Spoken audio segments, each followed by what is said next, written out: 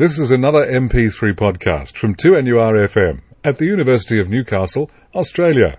Good afternoon and welcome to Talking Travel for our sponsor, Travel World on King. This is Deb Austin and it's a wonderful hello to Sally Lucas. Hi Deb, how's your week been? Great, and I hope yours has been equally good. Yes. And we are going grand touring. Sally. We are. We're going to go to a couple of different destinations and just touring, I guess, in a little bit of a different way, a little bit exclusive, fascinating areas as well. The first one is the Royal Scotsman, which is a famous train, if you like, in Great Britain. And they're just taking 36 lucky guests on this exclusive and memorable journey around Scotland, Wales and England. So it sounds to me like it'd be quite a fascinating thing to do, particularly for anyone who has a specific interest in train journeys. And it basically includes everything for 7 days. So your sleeping cars are beautifully fitted out in rich parquetry, and you've got a lovely intimate area to relax and enjoy the scenery as you're going by. So it's not just a tiny pokey little, you know what I mean, up and lower bunk like you get in a normal train, if you like. So each cabin includes private bathroom and shower, and obviously wash basin, toilet, hot water, etc. They provide high-quality toiletries. The lower beds are furnished with a feather and a foam pillow, a feather duvet, cotton-quilted bed covers. Doesn't sound like a train, does it? No, it sounds like a lovely quality hotel room on wheels. On wheels, which I'm sure it is.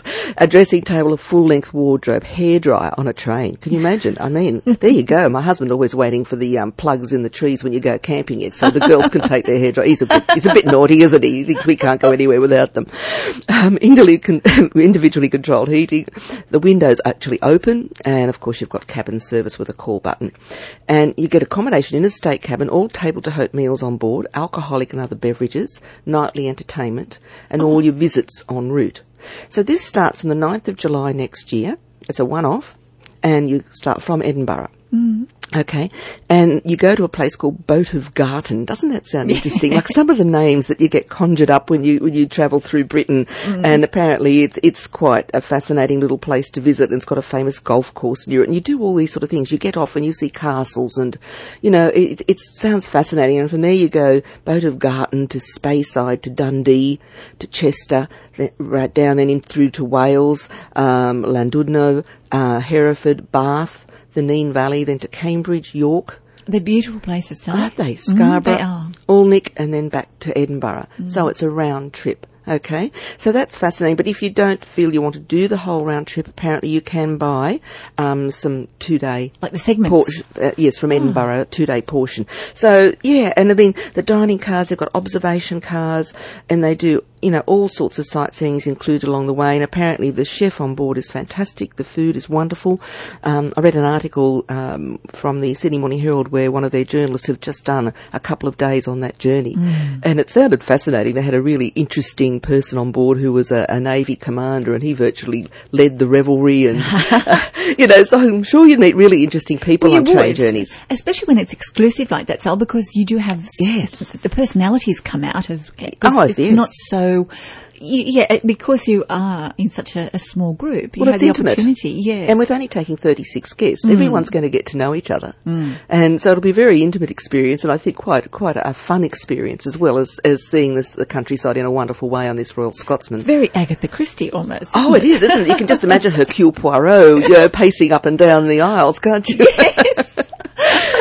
So that's one that's a little bit different, and then a couple of others I thought we'd mention. Wendy Wu Tours, who is probably more renowned for her journeys into China, is where she started out, but she has tours extensively throughout Asia and Southeast Asia now, but she's exploring further with her touring itineraries, and she's got some actually fascinating ones doing special group itineraries to some of the world's really exciting and fascinating destinations. The first one is a 15-day itinerary to Borneo. So that's incredible, and you're going to go to Kota Kinabalu, of course, the Sepalok Orangutan Sanctuary. I was going to say, that's what they're so famous for, aren't they? The Mulu National Park and Caves. You go to Kuching, you stay in a longhouse, the Diban. You go to the Turtle Island Marine Park as well, where the turtles hatch all year round. Oh, beautiful. So that is fantastic, and that's a one-off, as I said. There's another 31-day South American Odyssey. Now, that would be marvellous. It's encompassing Argentina, Brazil, Peru, Bolivia and Chile, and, of course, including things like Machu Machu Picchu, Lake Titicaca. Yes. You know, of course, all the important areas. And lastly, there's a 29-day that does Libya and Egypt, and this is taking you to ancient civilizations, of course, of these countries and marvel at those wonders that were built. I believe Libya is fascinating. And it's not a country we think to go to too often, but I have read books and articles, and some of the ruins there were more outstanding than anywhere else, even in Egypt.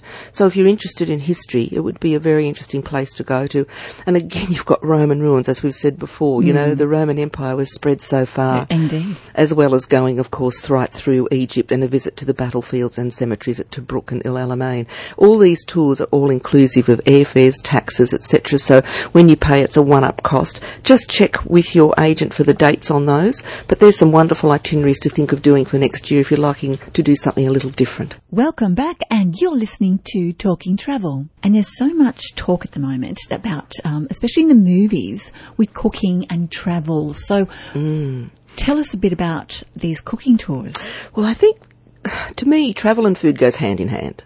Because one of the experiences of when you travel is the food of the country you're going to. So it's not only the scenery, you know, it's the destination itself. It's how they live their life, the food they've cooked, and experiencing that. And those wonderful smells when you walk through, you know, these wonderful places and bazaars and spice markets, or just general cooking smells. You know, it's just fantastic.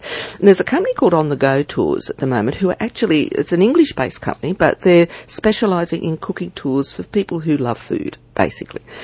And you can do it in Australia, of course, you know, even in Sydney, Norfolk in England, Loire and Provence in France, Goa in India, in East Bali in Indonesia, in Ireland, Italy, in just out of Rome, and also in Tuscany, Petra in Jordan, in Mexico at San Miguel, in Morocco at Marrakesh, 2 places in Portugal, Spain, another 2 destinations in Thailand and Vietnam.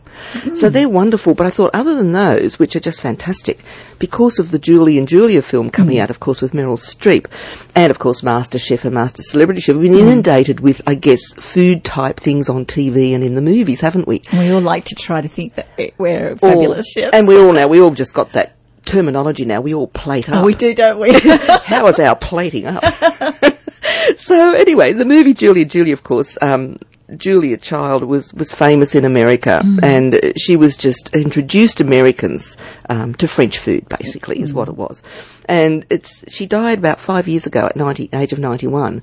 So she was a remarkable woman, actually, and her husband, apparently in 61, rebuilt the kitchen for her because she was such a tall woman, and raised the bench height and so on. Bring on the high benches, Sal. Oh, look, I've done that recently myself. They were always too short even for me.